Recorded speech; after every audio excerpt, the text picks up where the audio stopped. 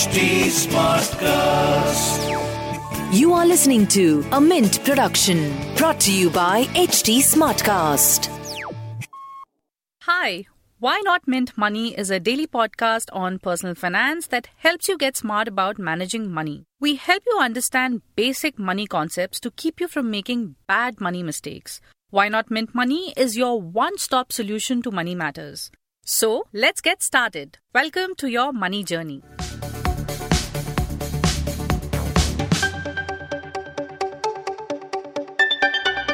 Hi, I'm Renu Yadav from Mint's personal finance team, and in this episode of Why Not Mint Money, I am going to talk about REITs, that is Real Estate Investment Trust. For the uninitiated, REITs are investment products just like mutual fund, which facilitate investors to invest in commercial real estate properties with a relatively smaller amount of money. REITs invest in income-generating commercial properties such as offices. They are mandated to distribute 90% of the rent received to the investors. Recently, SEBI has amended the rules related to REITs. SEBI has reduced the minimum investment amount in REITs from 50,000 rupees to around 10,000 to 15,000 rupees. Also, now you will be able to trade in 1 unit of REITs. Earlier, one could trade in REITs in a lot of 200 units. This move is expected to make REITs accessible to many retail investors who were not able to invest in them earlier due to the higher investment needed. This is expected to bring in more liquidity through increased trading volumes. So some of you who could not invest in REITs earlier can look at them as an option to diversify your portfolio. But should you invest in REITs and how much should you invest in REITs? So to answer these questions, today we have with us Mr. Amit Bhagat. He is the CEO and Managing Director at ASK Property Investment Advisors. So welcome, Amit. Thank you. Thank you for inviting me. I will give a context before I go to the basic question. One is that commercial property in our country can be divided into IT parks which are occupied by large IT companies, whether domestic or offshore. Then we have office properties which are in hubs of the city, which is the central business districts, like you have Connaught Place in Delhi and BKC in Mumbai and Goregaon and Andheri in Mumbai. And Bangalore, obviously, it is mostly IT parks and special economic zones, which are all over the city.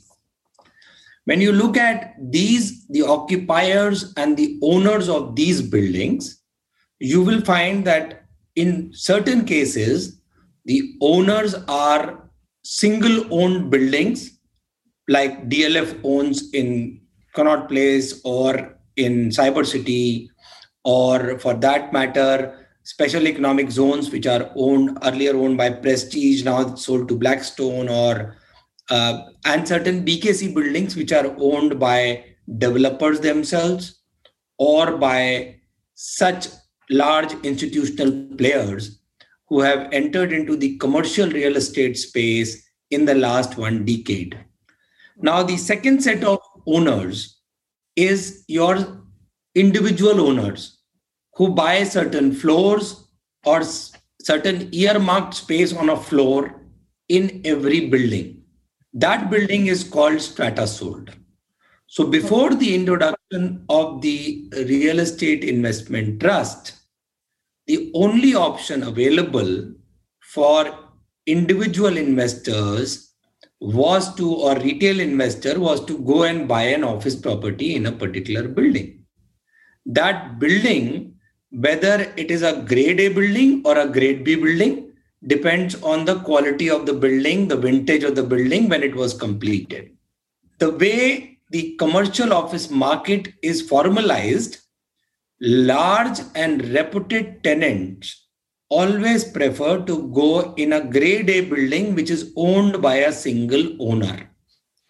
So the chances of getting better rent, better occupancy, and better increase in rental is always in a grade A building which is owned by a single owner. And till REITs came in, the option of participating in this journey of getting fixed income as rental income, which is very tax efficient because dividend declaration and REIT is tax free, was not available to the investors at all. But as REITs got listed, and we have seen 3 REITs being listed so far, the option became available to the investors to participate in this journey.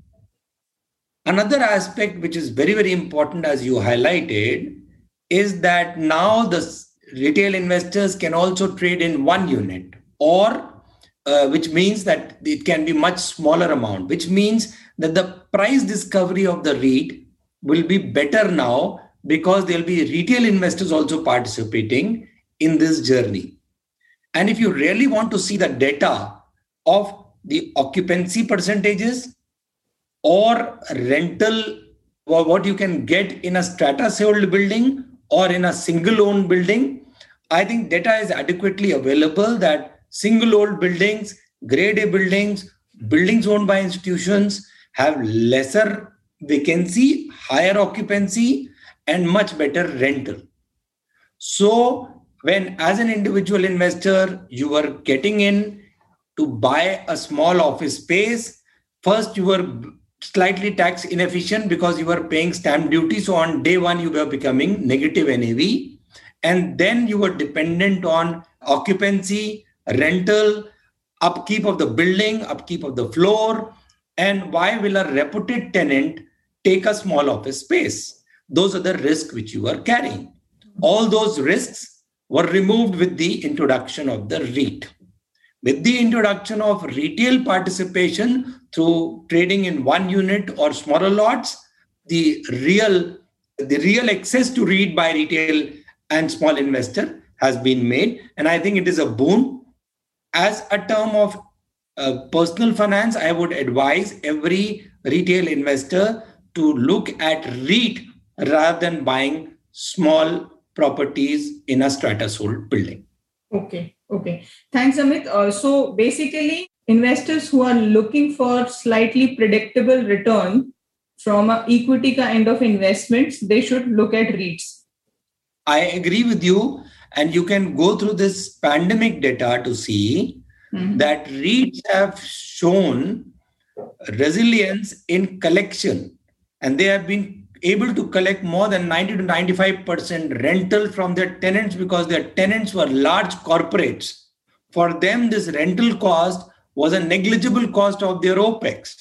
So they continued to pay rent regularly, whereas in strata sold buildings, the small occupiers who are either middle income, MSMEs, so medium and small enterprises, they were the first one to either stop paying rental or vacated the premises.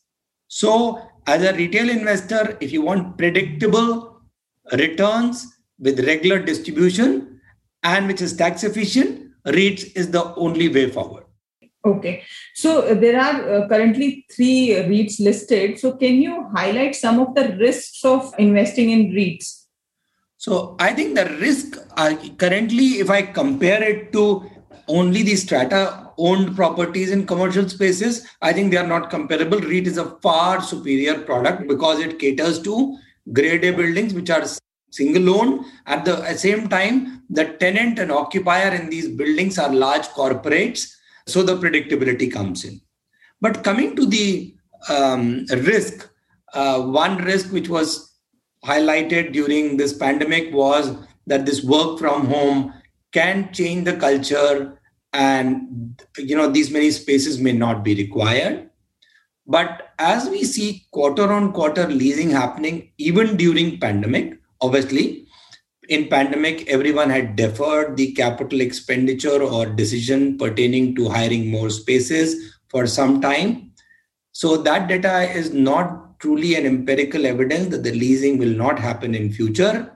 As we all return to office, leasing will start resuming.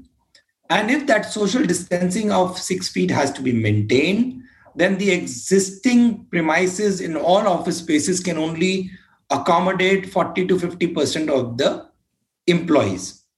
And hence, the premise which was being suggested during the pandemic that work from home will make a dent on the office space, for certain companies which are completely digital companies, startups, small operations, it may be a feasibility. Also, earlier data servers were required and data was to be housed in the premises. Now we are talking about the entire data on cloud.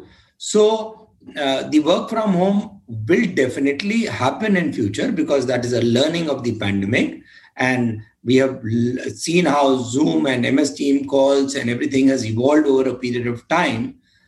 But that will be a small, insignificant portion for small offices, small teams, only digital. Otherwise, I think we will go back to office. And when we go back to office, and if that 6 feet distance has to be maintained, then only 50% of the employees can be accommodated, or 40%. So that is not a risk which was highlighted during pandemic. But yes, grade A buildings may get replaced by more efficient buildings. And that may happen.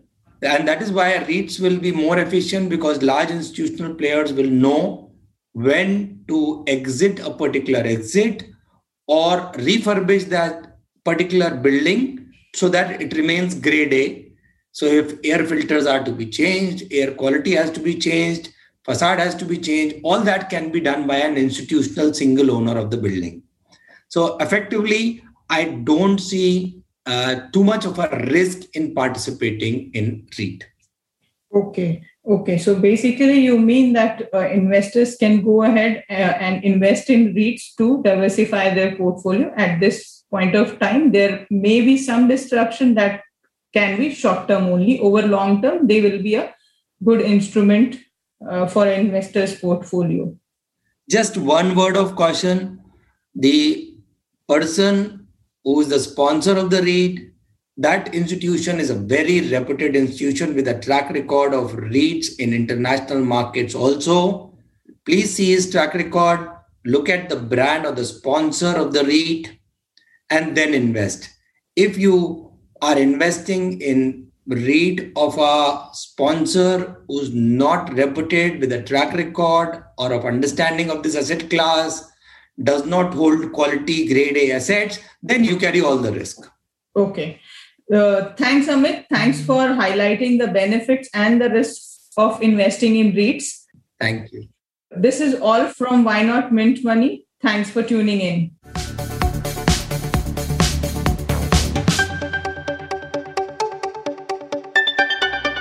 Thanks for listening in. We're also available on livemint.com. And if you're old school, then do pick up a copy of Mint for some insightful coverage. If you have any questions you want us to address, do reach us out at HT Smartcast. We are present on Twitter, Facebook, and Insta. And if you want to connect over email, write into us at mintmoney@livemint.com. Until next time, it's bye-bye. This was a Mint production brought to you by HT Smartcast. HT Smartcast.